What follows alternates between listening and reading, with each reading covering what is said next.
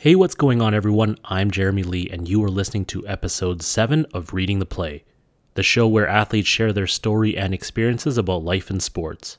Additionally, we'll break down some key decisions they made so you can get a better understanding of their journey and where they are today. Don't forget to subscribe to this podcast so that you can hear other great stories by athletes, and you can also find them on sportcalgary.ca. If you want more Inferno stories, be sure to check out Kelly Murray's episode, as she's had experience playing NCAA and U sports. So she'll talk about that, as well as some great moments from her first season with the Calgary Inferno. For more content, follow the Facebook page Reading the Play, and to get the latest news, including new episodes on the way, follow on Instagram at Reading the Play or myself at Legacy. In this episode, I chat with former Calgary Inferno defenseman Jacquie Pierri. Jackie's story begins out on the East Coast in New Jersey, which led her to play at her dream school, Brown University. But hold on, there's a plot twist, so be sure to pay close attention to that.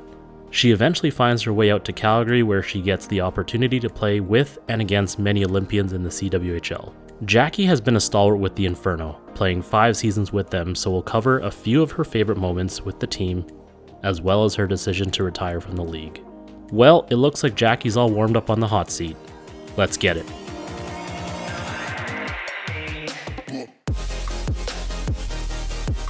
Jacquie Pierri stopping by Story Island today. Thank you for joining us. How are you doing, Jacquie? Good, thanks for having me. I'm excited to get into your story. So you grew up in Montclair, New Jersey. Is that where you're born as well? Yes, I was born near there. I don't think we have a hospital in Montclair, but yeah, in that area. So if I were to visit Montclair, what is the one thing that I need to do there? Or see, or visit, or eat? Yeah, like all the restaurants pretty much. When I think about home, what I miss the most is the pizza and the bagels and the fresh off the boat Italian food, and I miss the food. They have really good pasta there, right? Yeah. And I feel that New Jersey needs a bit of a better portrayal. Yeah, it's not as bad as you think, I promise. I feel that New Jersey has a bit of an unfair shake because of maybe how media portrays it. Do you mean a particular TV show about the shore in New Jersey? Absolutely. Maybe some GTL. I don't know. Yeah. It's funny because there are places that are really like that, but I'm from like a suburban commuter town. Lots of people worked in Wall Street. Very liberal town. It's a township. Yeah, like lots of grass, lots of trees. We're near New York City, but it's not like, in New York they say New Jersey smells, but it's really not like that. And you grew up a Devils fan? I did, yeah. We shared season tickets with a couple other families, and so I actually saw them win the cup live when they won it at home. It was a really cool experience. I actually have some pictures holding the cup from when I was, 10, 11 years old. That is amazing. Yeah, it was really cool. Favorite Devil? Scott Stevens, definitely. Really a poor role model for me to transition to female hockey, but what can you do? You channel a lot of inner Scott Stevens on the ice, I can definitely tell. Thanks. I think it's mostly been to my detriment, but I used to really love it. Let's get into a little bit about how you started out, exposure to hockey. Was it first seeing the Devils? What was it? Yeah, it was actually a really random story. So my dad was a football, basketball, baseball guy. He grew up in the Bronx, so it was all kind of low equipment, low cost sports that were available to immigrant families when they're growing up in New York. So not hockey? Not hockey at all. And my brother went on a gym field trip to the ice rink, and he saw, they went skating, and he saw a hockey team practice after, probably our high school team practice after the public skate, decided that was what he was going to do. And my mom tried to put me in figure skating. And back at that time, they used to break up the ice into different lanes across the short side of the ice.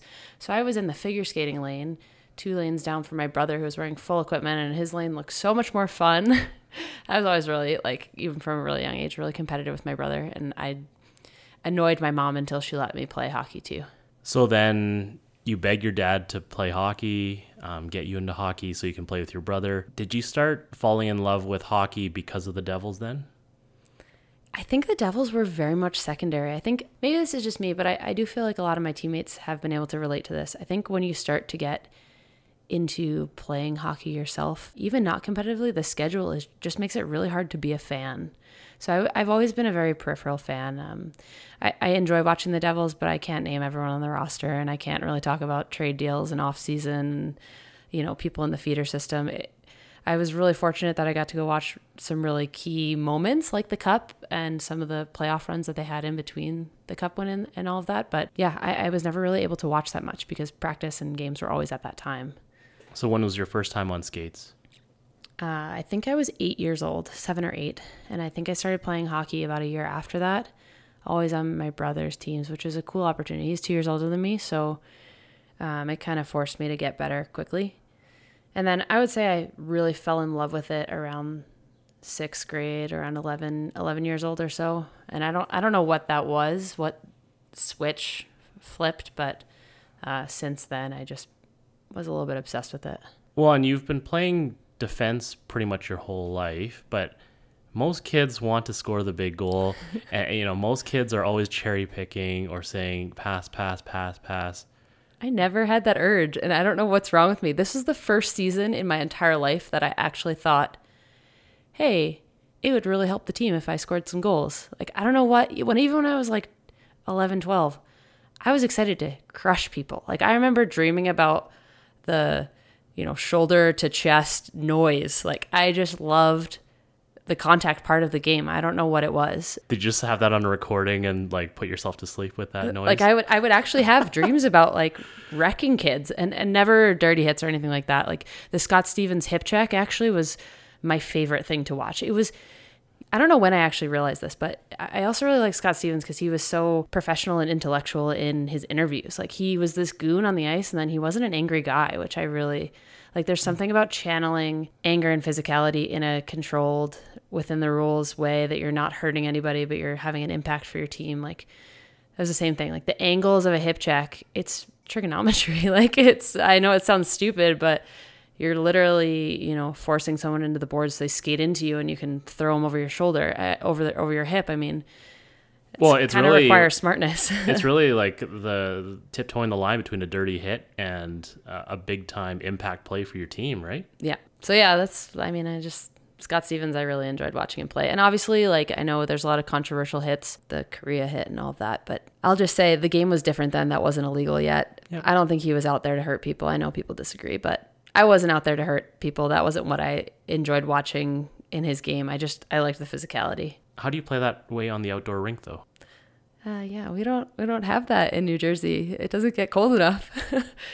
I think the first time I skated outside was on an actual natural water body was in college. We had like a man-made rink that my dad made for us in our backyard, and honestly it would freeze for, I want to say like combined 2 weeks of the winter, and he would spend so much time making this rink for us.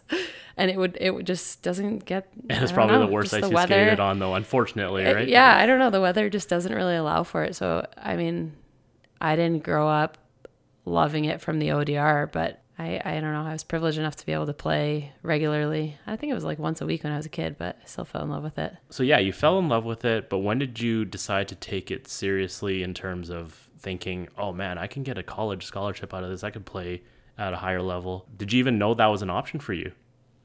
I don't think that crossed my mind until very late in the game, probably in high school. Did I start thinking about college? Yeah, I mean, I had my heart set on the Olympics like everybody. Yeah, I really wanted to play for Team USA. I really idolized Cam Granato.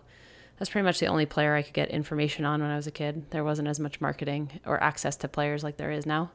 There's no Google. Yeah, there's no Google, there's no Instagram or, all the various channels that we can reach the players now. And I would say probably around 11 or 12, I really thought I would try and make a run at something. What did hockey in high school look like for you? Did your high school have a team, or were you playing on a club team outside of it?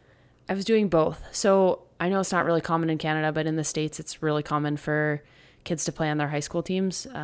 Think classic U.S. football team of a high school. It was kind of that deal. The club team that I played for was in the same town. And during high school, we would do a short season of competitive elite. The highest level I got to was midget AA, which was the highest available in my area. And then that would end in, I want to say November. So we'd have a shortened season, and then the high school season would start. And that would be, 9th grade to 12th grade. I remember it's actually pretty funny. Like, I think most of middle school, I didn't really acknowledge the fact that I was different from everybody. I just thought I was one of the boys.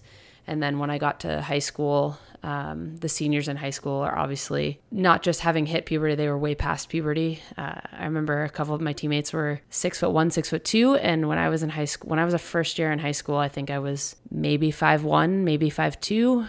It's a big difference. Yeah. So just the size difference, like, you know, that's me in my hockey position.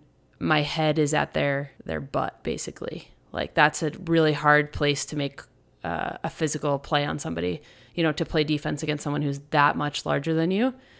But I just thrived on that. I loved that. I loved the challenge and really was motivated by the anger of people telling me I wasn't allowed to be there or that I couldn't do it. But being undersized, did you have to switch up how you played defense, though? You know, if I were a more intelligent person, I would have, but I did not.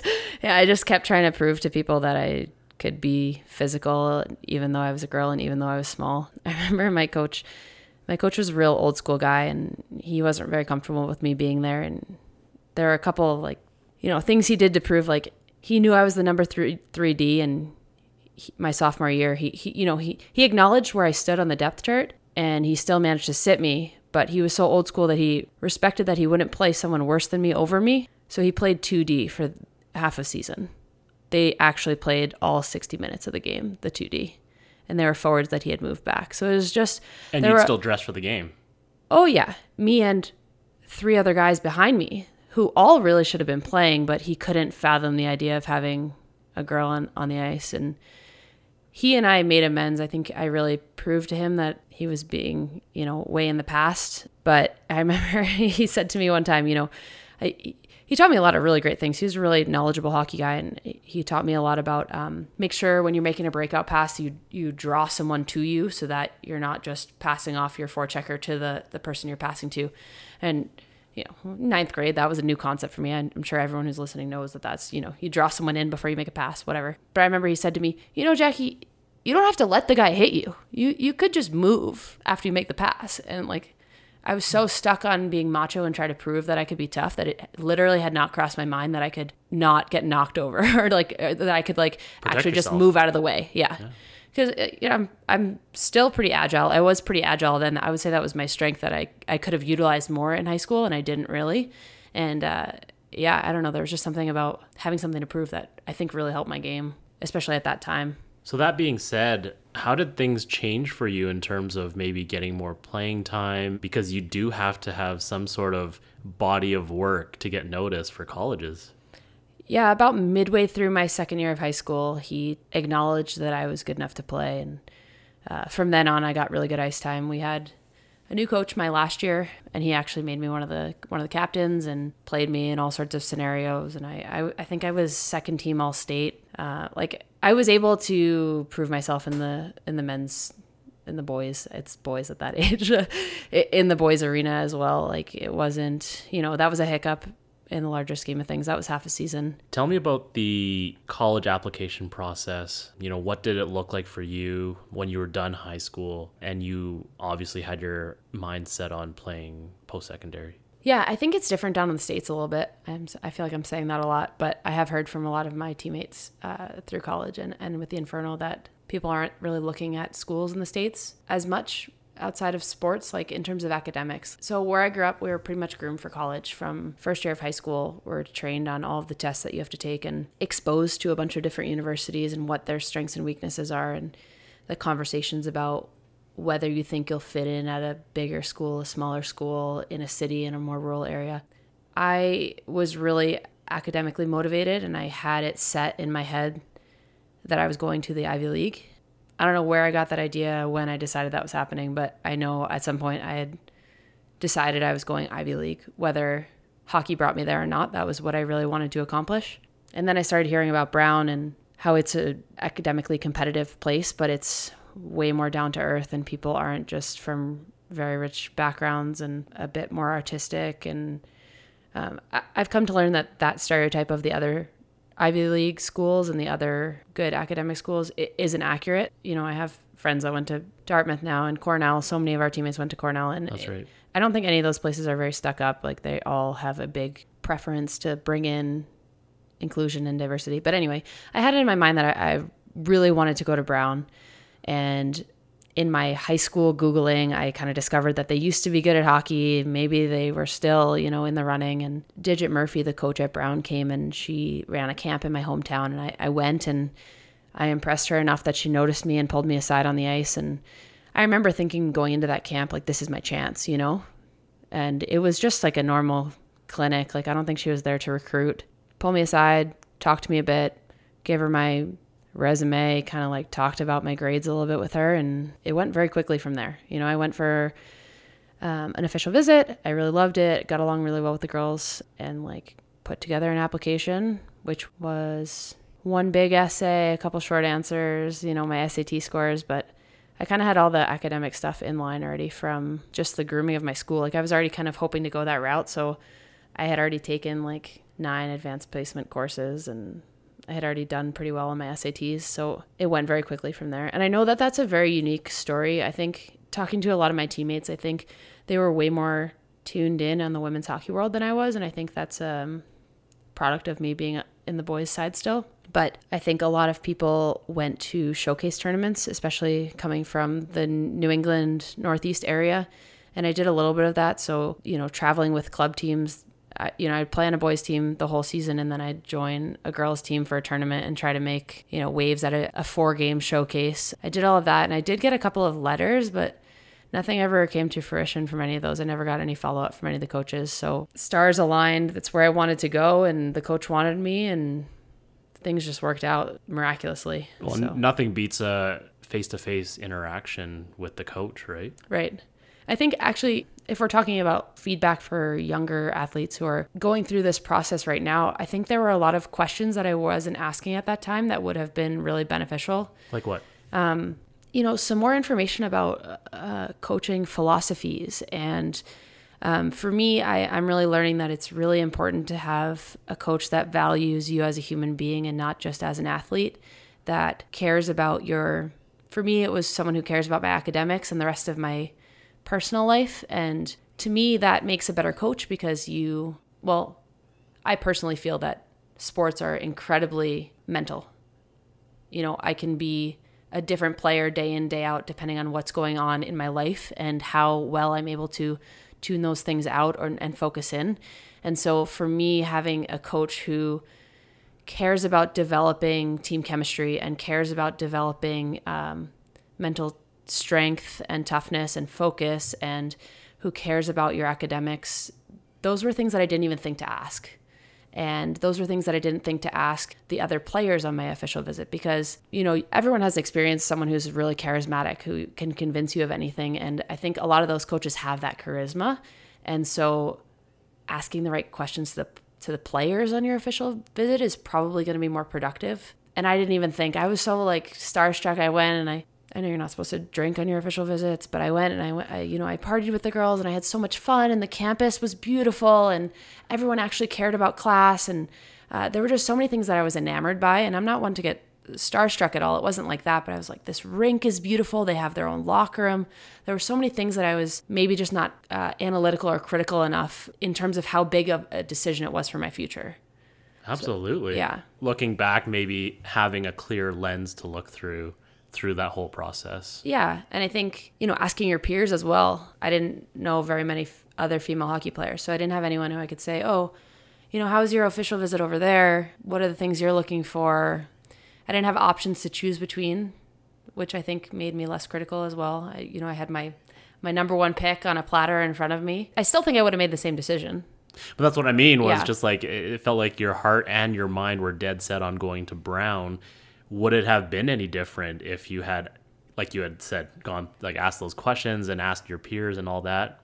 I think if someone had come to me and said, here's what's going to go down at Brown and here's what you're not going to like, I still would have been like, nah, you don't understand. This is where I want to go. So there's an element of being 16 and having an opinion too, but I think that there could be a lot more analysis and critical thinking at that age. And it hits a lot of pressure too. I totally get that. To be in high school and to have these options in front of you, it's a big decision. And I would definitely encourage people to not just think about hockey either, injuries and we're still not getting paid millions of dollars to play pro hockey. So what else do you want to get out of your experience there? And will that program give you the freedom or flexibility to do that too? How was your transition from high school to university for you? Maybe both academically and now playing hockey at probably your highest level at that point.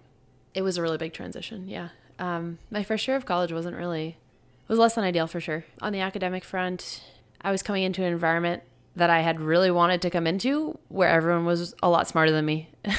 Everyone had gone to prep school and had taken much more advanced math and physics than I had, or maybe that was just how I felt. I know there's also an element of imposter syndrome with that, but I had trouble with my classes, and I didn't feel like I had the time to go for extra help because the hockey schedule was also a lot. Like how many practices a week? Every single day.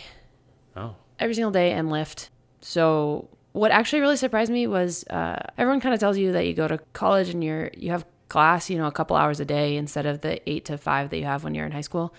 And for whatever reason, first year engineering, which is what I took, we had labs and lab lecture and I can't remember what they called the extra problem set sessions, but I ended up having this crazy tutorials maybe? No. Yeah, something along those lines. And I ended up having these crazy long days where I'd get up, go to class at 8:30, straight until practice at 3 or 4, and then right after practice you go lift or whatever the thing is, and then by the time I'm ready to do my homework, everyone has already done their homework, so I'm doing it on my own, even though it's meant to be collaborative. It was hard. It was really hard. And then on the ice I was also struggling, and I think for me, it wasn't actually the level of play. It actually wasn't a hard transition coming from playing, competitively with the guys. I guess even the less skilled guys still had quite a bit of speed, and that's where I really developed my defensive skills and stuff. So for me, that wasn't super challenging. What I did really struggle with was the transition to non-checking play.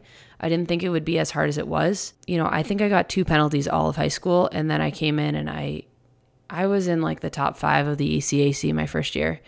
I was getting like 3 or 4 penalties a game, and I didn't have a lot of support in terms of how to adjust my game. My coach in college just thought it was awesome. Yeah, you're being physical.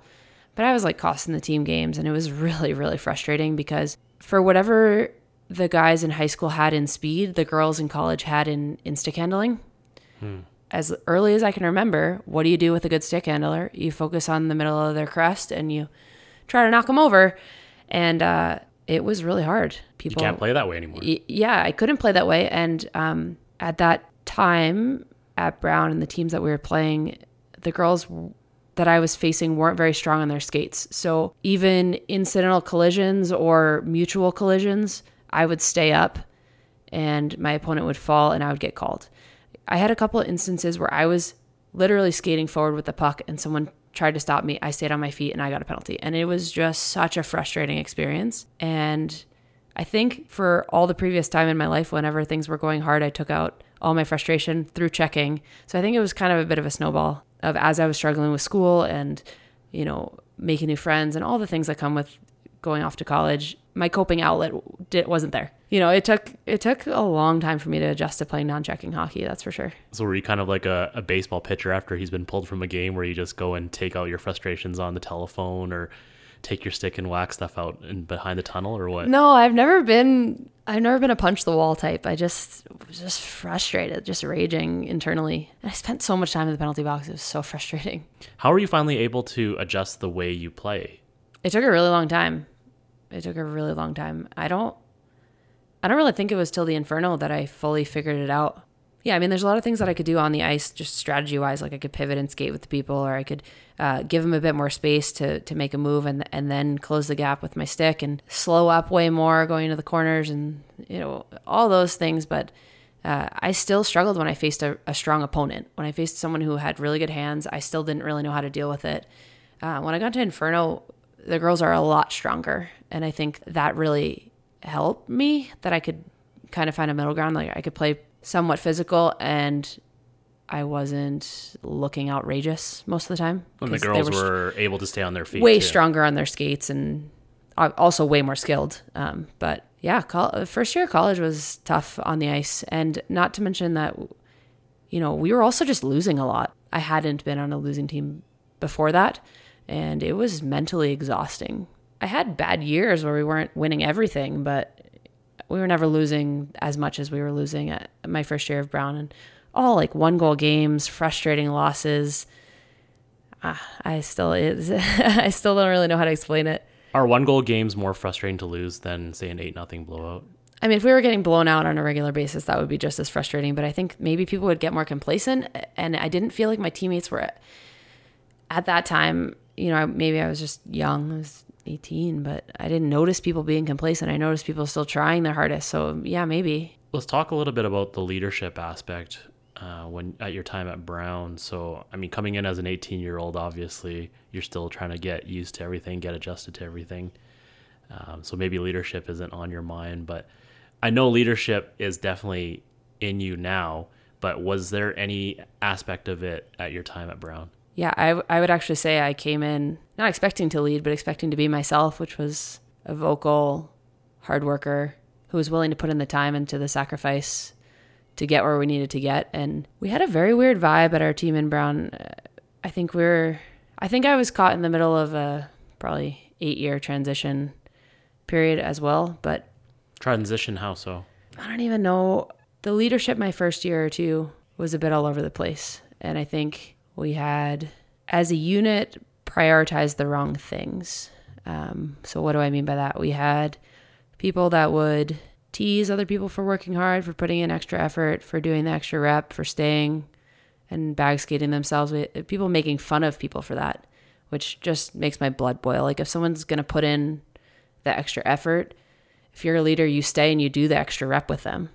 You all Absolutely. get better that way, instead of just feeling cool, and saying, oh, I'm naturally good, so I don't need to do that. Like, no, that's to me, garbage. That's like a rec league mentality. Totally. It's garbage. And we had a lot of that. I don't know if a lot of people just had a lot of stuff going on in their lives that they brought to the rink, but we had personal life that carries over into the team life, and things that shouldn't be happening at that level of play that really detracted from our focus as a unit and cohesiveness as a unit. And it was really frustrating to deal with. I remember, I think it was the middle of my first year. I went home for Christmas break and I had this moment and I just like wrote this email to the team, just trying to be like, hey, like we got this second half of the year. Like this isn't over. Like we're okay.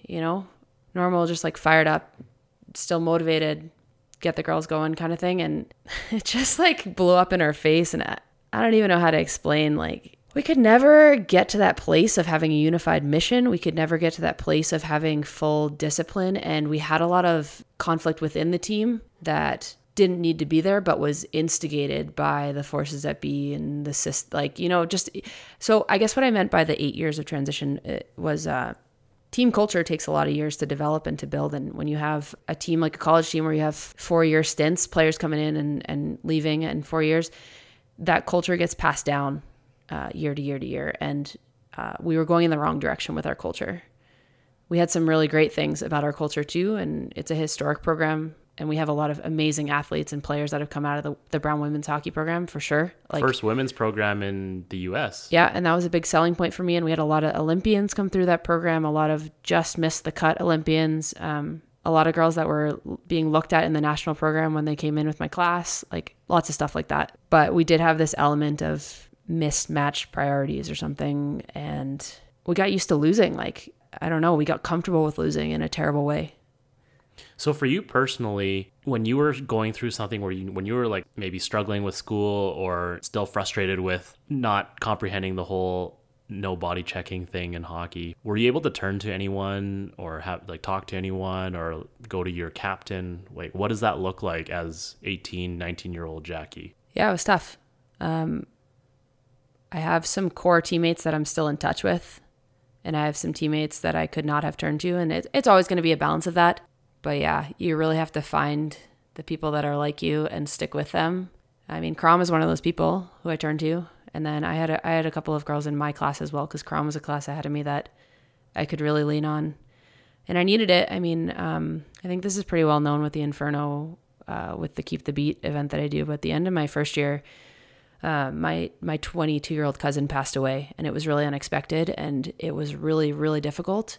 And, there were people that should have reached out to even just like a text, which is like such an easy thing to do. Yeah. And I didn't hear from them. So people that should have done that didn't do that. And I think that speaks a lot to our culture at that time.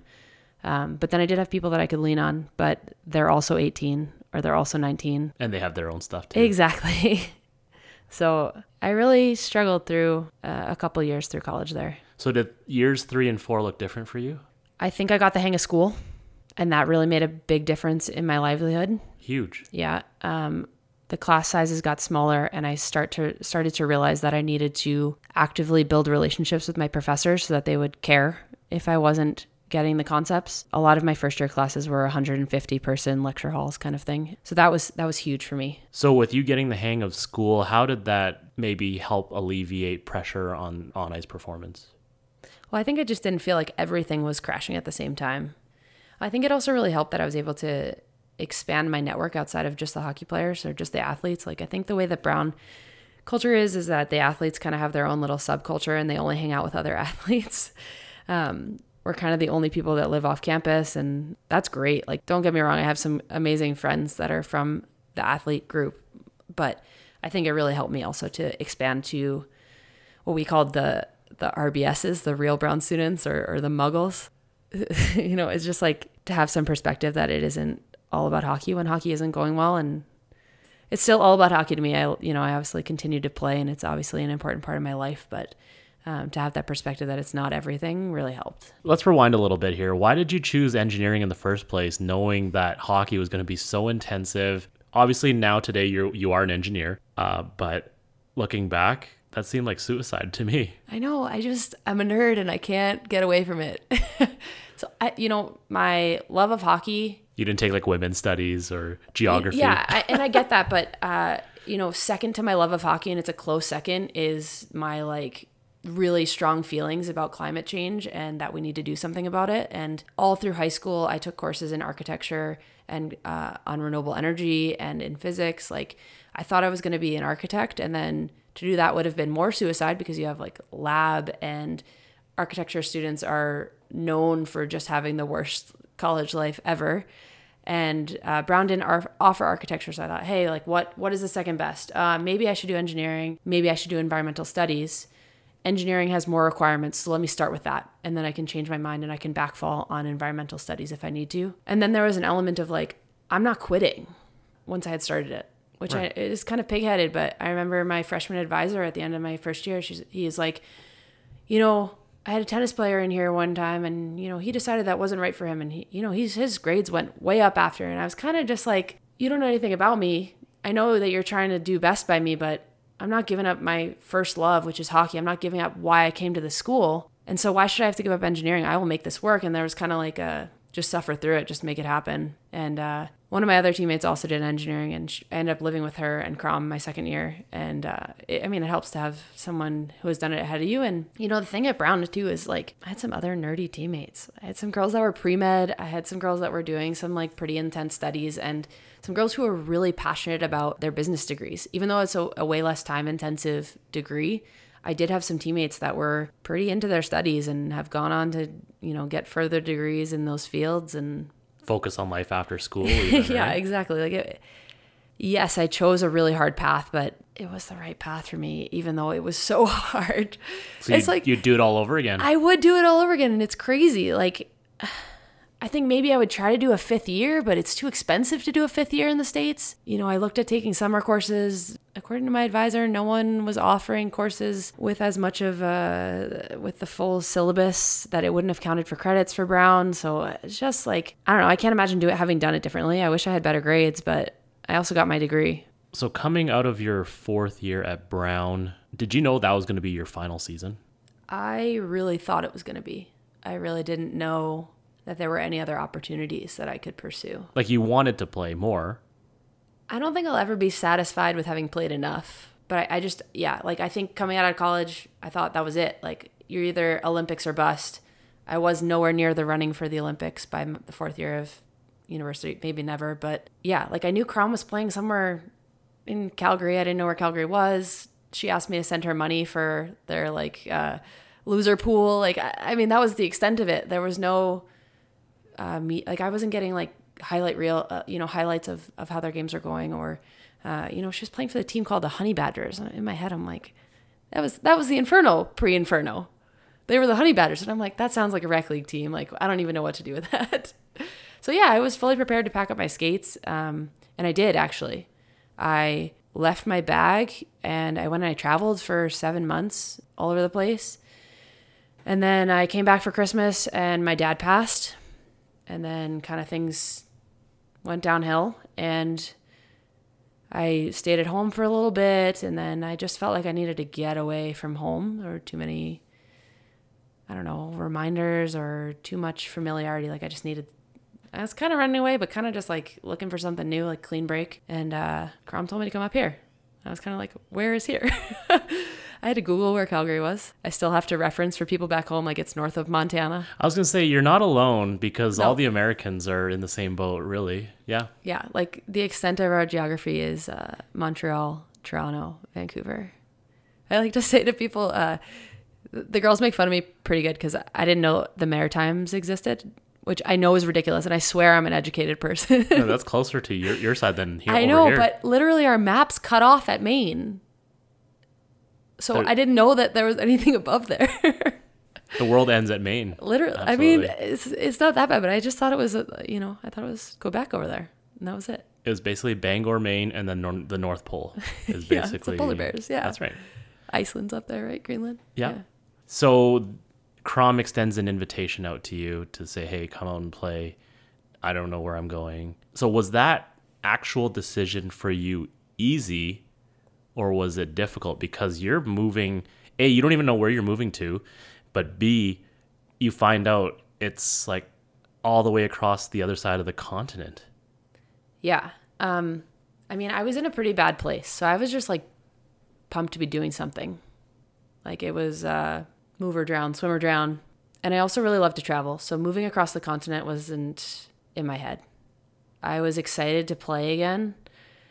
I feel like my thoughts were more, what's the team going to be like? How am I going to fit in? Am I going to be an impact player? Am I going to be a bench player? You know, the coach at the time, Tim Bothwell, called me and I literally couldn't glean anything from that conversation. He told me that he knew my coach from college and I was kind of like, oh God, I hope that we're... Hope it's not 4 more years of this. I hope he hasn't. I hope you haven't heard bad things about me. Like I'm wanting to come in with a fresh start. I want to come in and prove myself and be an impact player. And it was great. Like it was, again, the stars aligned. I came up for Stampede that year, had a blast. Came back in September. I tried out. I found an apartment. I found a job, all within a week. I flew back home. I got my dog. I drove out here, got a visa at the border. Like things just lined up. I don't even know. Like I ended up, my uncle has a friend whose daughter moved out here and her husband helped me find a job. Like things that just don't make sense just worked out for me. And I was really fortunate. And then my first year was so much fun. I had like Delaney and Espo and Ree and just all these like classic players that played the last 5 years with me, and then Burzins and Zuber and Peacock, all these people that just made it a great place to be. And Crom and I found this horrible apartment.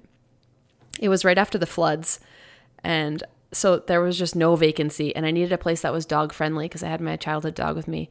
And I swear the wind would blow and I could feel it through the walls of our apartment. Like that's the kind of quality construction that we had. We were reeling at the time, and I totally get it. And I shouldn't get priority on an apartment since I didn't just lose my home in a flood. I get that. But I also didn't know that context when I moved up here. So it's just like, this is all we can afford, really. It wasn't that scary for me to move. I was glad to be out here. And the change to the new team was pretty seamless for you? It was smooth. Like a week or two of nervousness of meeting new people that always comes with any move like that. And then... So what was the difference between entering into your first year at Brown versus entering into your first year with the Inferno? That's a good question. I think I didn't know what to expect with the Inferno versus kind of everyone goes off and goes to... everyone from where I grew up kind of leaves for school. So it's kind of something I'd been expecting and had kind of heard what it would be like from other people, Don't eat at the cafeteria too much. You'll gain 20 pounds freshman year, the stupid like cliche stuff, but you have some expectation of what dorm life will be like or first job, first adult team. I don't know. It was a lot of unexpected and like kind of forging my own expectations as things came at me.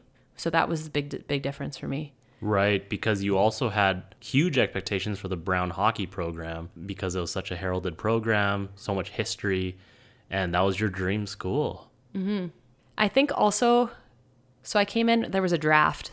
It was very air quote draft back then, and I couldn't even find coverage of when I was drafted. I kept like refreshing. I don't remember where I was trying to follow it, maybe on Twitter. I'm like, when is my name going to come up? Like it took like a lot, like I was like one of the bottom rounds.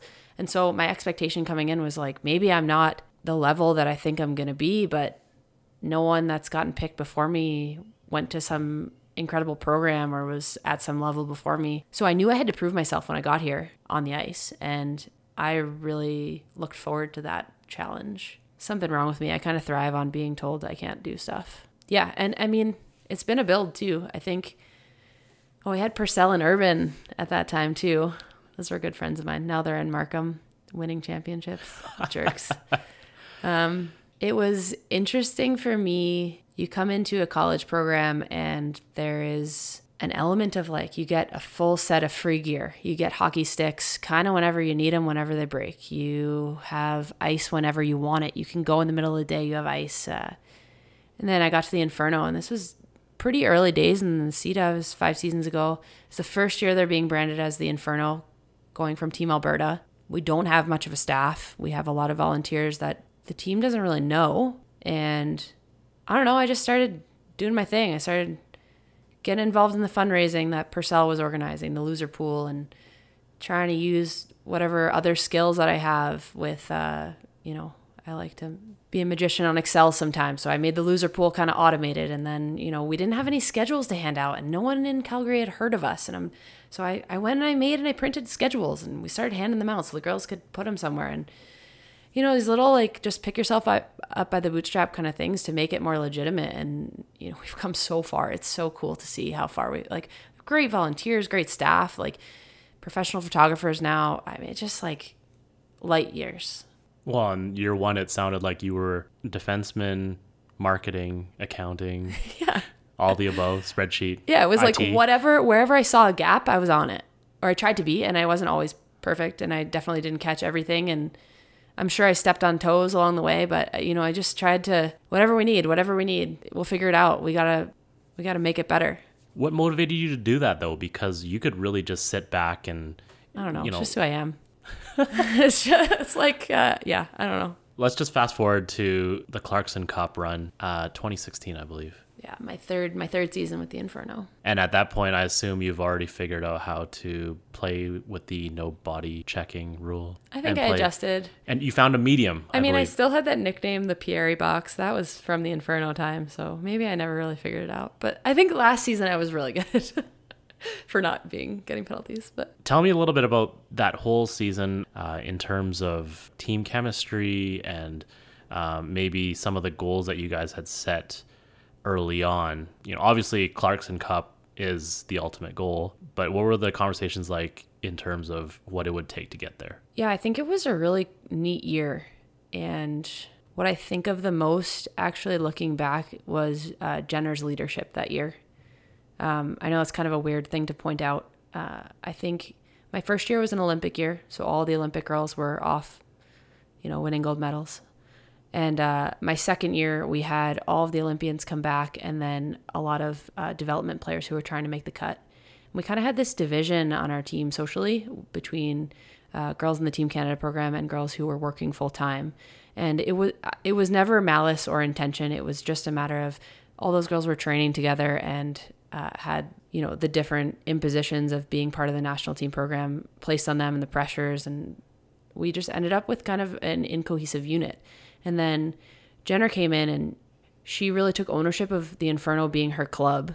And she vocalized, I think, a priority on the Inferno that I don't think that we had from some of, and this is not a knock on any of the Olympians prior.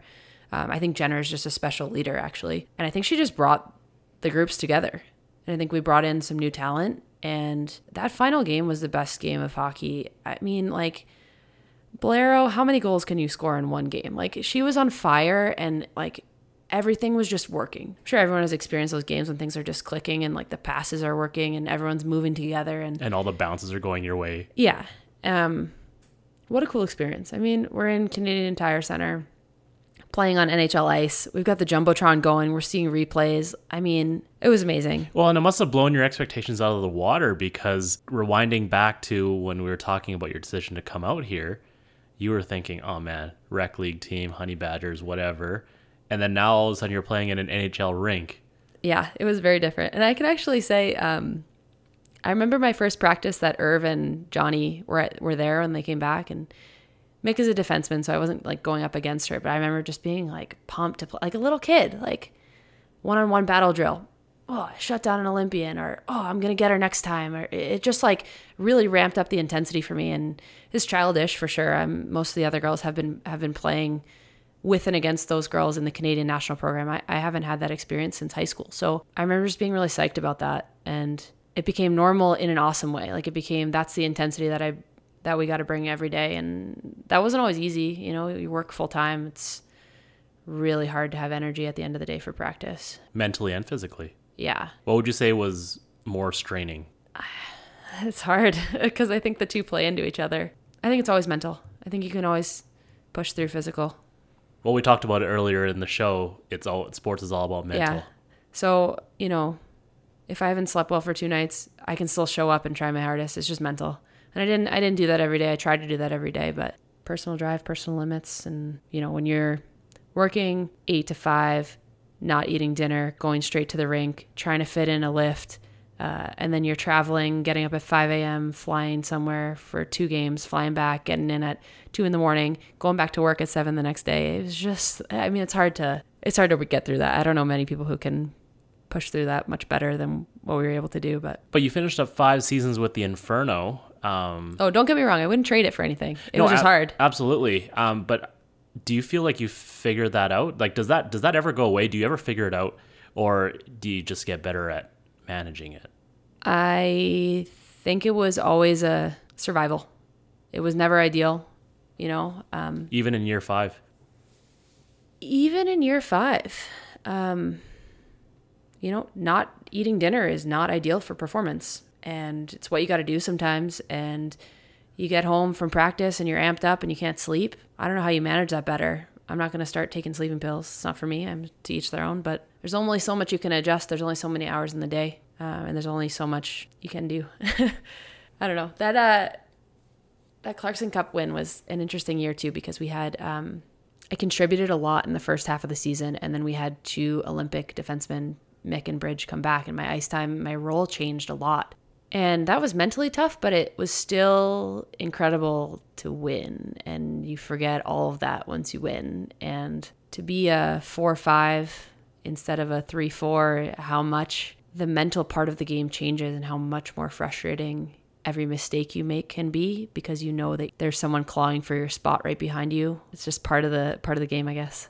So for someone who's maybe in that position now, what would you say to that person maybe who's got their ice time cut? How do you best serve the team? Well, I would say definitely don't let other people's expectations of you dictate how you play. I think I play my best when I think I'm the best one on the ice, and I have no illusions that I'm ever the best one on the ice, but I play my best when I convince myself that I am, and I play better. And so it's really easy when you're on the chopping block to take every comment from your coach and every comment from your teammate to heart, and I'm definitely guilty of it. But I would say, for advice, believe in yourself. I know it's really cliche, but like, you know, find the place that you really just, their expectations don't matter. It's just your expectations. Patch had a good way of saying that this year. He talked a lot about never being the victim, never allowing yourself to be the victim. And he talked about it in some really interesting contexts. He had us read a book by Viktor Frankl, who was a Holocaust survivor. And he kind of outlines how he survived being in the concentration camps during World War II. And it's completely in your own head. It's completely in your own head. Everything about the way you react to a situation, even the most horrific situations that are nowhere near comparison to anything that you would ever feel on the ice. But if someone can do it in a life or death situation, you surely can do it with the way you're playing day in, day out. And that takes practice. That doesn't happen overnight. That's not just like a decision that you make, but to never allow yourself to be the victim. We talked about it at a team concept too this year. You know, we lost a lot of players between my 4th season and my last season. That's right. We lost, I want to say 11 that actively went to the Olympics and 3 more that left the team for other pursuits. So we lost 3/4 of our team. And we made a decision as a unit earlier in the year that that was not going to be our identity. We're not going to be, oh, poor Inferno that lost all these players. Like, we just weren't going to let the expectations that we were going to suck define us. And we proved that that wasn't the case. Well, and you've said it before that year 5 was probably your favorite year. Maybe not your best, like it was your favorite year to play. What was so special about that group? I can't say enough about the girls on the team last year. And it's not a knock on the girls on the teams before. It just, we really had a unified goal and everyone was putting in the time and everyone was wanting to lift each other up in a way that I haven't been a part of ever, actually. Just full faith in their teammates that they could be better and that they, when they made their mistakes, that wasn't who they were someone better than that. Does that make sense? Mm-hmm. You know, like I've been on a ton of teams where people, you know, with small body language, when you make a bad pass, they look at you like, again, person A, what are you doing? You don't belong on this ice. Who do you think you are for being here? You know, you can't even make a simple pass.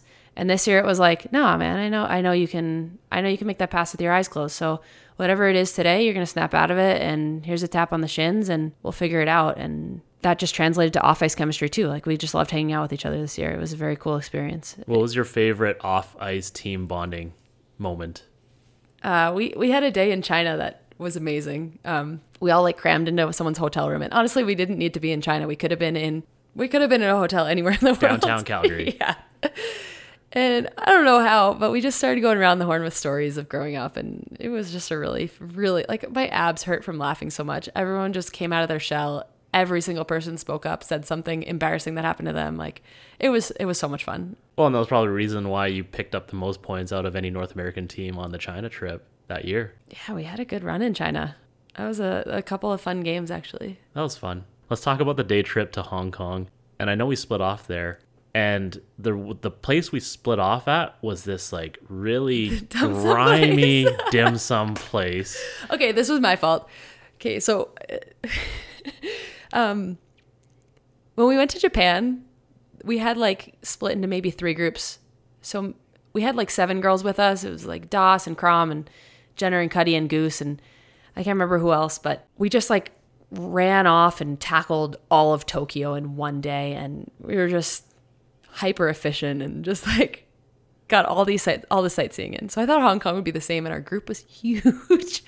We had like 15 people with us, and we were like counting little ducklings. We were like stop to get tickets, and then we'd wait for everyone to catch up, and then we'd make sure everyone was together, and then we'd go to the next thing. And so I don't know, Meg's mom, when we were in Hong Kong, was like, I want to go to dim sum. And I was like, okay. And I looked up in my little travel app, okay, where's the, recommended place? And we went into this place, and it's family style chaos. Like, I can't even explain. We walk in and we're 15 people, and then we do a lap of this place, and everyone's just staring at us. Like, who are these white people, basically? I know not everyone on our team is white, but it was basically like crew of people who are outsiders. I think I was the only one who fit in. It was clearly like, yeah, but you didn't even belong either, because you had your backpack on and you looked like you were a foreign tourist. We were all just like wandering around looking for a place to sit, and we're this huge group. And the way that this place works is that you just sit when there's an open chair. You sit with strangers, and then it's chaotic. They just bring food, and you check it off this list. And I'm still not even sure how that happened, like how you're supposed to do that.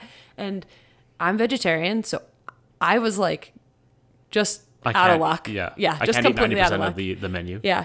And we sit down at this table. You had split off from us at this point, I think. That's why I need to have you tell the story. Yeah. So we sit down at this table, and there are 2 seats for 5 of us. And we just like squeeze in. We're just like, we're doing this. And then one person like went off to go track down someone to like take food off the carts. They had like dumplings and like all these different dishes on carts. And the guy is sitting across the table. He must have been like, I don't know, dad age, sitting at the table, and he looks at us like we're a bunch of idiots. And he's trying to explain to us how we're supposed to do everything in broken English. And then he just like, he gives up and he just like takes us under his wing and he starts sharing all of his food with us. And he's like, okay, so this is the tea that you need to drink. And here, try this. And he like found me something to eat that was vegetarian. It had a little bit of seafood that I just like picked around, but it was the closest I got to a real meal all that day. And he finally hands over these chicken legs, and it's not like you think of like a Flintstone like drum of meat. It was literally like the foot, and it still had its claws, and there's just like a little bit of meat, and you can see the end of the bone of the ankle sticking out, and it looks disgusting. But this guy has been so nice to us that we feel obligated to try. And so Crom like mans up. She like takes a big deep breath and she bites into it, and it's all these little bones. Like she didn't realize that it wasn't one bone. And she's trying with chopsticks. She makes this face. She gags. It was, oh my God, it was amazing. And Gam's caught it on film, which is perfect. Just Crom freaking out over this bone. She doesn't know how. She's like spitting it in her hand, like trying for the guy to not see it. Final question about the trip to China. Did you ever think that hockey would ever take you to China? No, and it's so cool. We had a lot of fans at those games. I was so blown away by the opportunity to expose little girls to the sport. I mean, hockey has taken me a lot of places in my life, but mostly hockey places, and to bring it somewhere where they don't even have men's hockey really, it's just very cool. So you finish up year 5 with the Inferno. When did you first start thinking about life after hockey, when you would maybe hang up the skates? So I actually thought my 4th year was going to be my last year. I applied to schools. One school didn't get in. But then I knew around like Christmas time-ish, maybe a little before then, that school or not, it was probably time. And I just tried to make the most of it. Tried to go out on a good year. I set some goals for myself in terms of points and plus minus, and I met my goals, which was very cool. Yeah, I mean, I don't think I'll ever, like I said earlier, hit a point where I'm like, yep, time to hang up the skates. Like, I want to play beer league till I can't walk for sure. I just love it too much. Well, so there was a point in that time frame where it was a possibility for you to go actually work up in Edmonton, wasn't it? Yeah, I actually kind of forgot about that. So I applied for school in September, and then in November, December, I got my dream job at ATCO on what's called the Research and Innovation team, and we're doing renewable energy, which is exactly what I want to do. And that job posting was in Edmonton. And so I didn't think I was going to get the job because I was underqualified for sure. And again, I got very lucky, I guess, or they saw something in me. And so I talked my boss into letting me wait to move to Edmonton until after hockey season. So yeah, I knew I was going to have to move this summer regardless. And then I also got into school about 2 months later, and that was definitive, definitely my last season. And then you announced your retirement on Twitter. So that actual decision was probably pretty easy for you then, wasn't it? I mean, this is an amazing opportunity. This school that I've gotten into, I'm excited about every single class that I have to take, and I get to go to Spain. And the program takes me traveling all over the place because we go do projects in random countries. And don't get me wrong, it couldn't be a more perfect opportunity, but I don't think there's any opportunity that would be like, yeah, leave hockey. It's great. Mm-hmm. And that's really been your whole life up until this point, hey? Yeah. And this is my first time moving somewhere without a team. It's a little scary. You get an automatic family when you move somewhere and you have a hockey team. And finally, what does it look like for you to continue maybe being an ambassador for the game or trying to promote the game, grow the game, especially for women's hockey here in North America? I guess I'm going to play it by ear. I don't know how realistic it's going to be for me to follow when I'm 10 hours ahead or whatever it is, 8 hours, I think. I've coached most springs that I've been here. I love working with the younger players. I think it's so much fun to see that excitement for the sport at that age.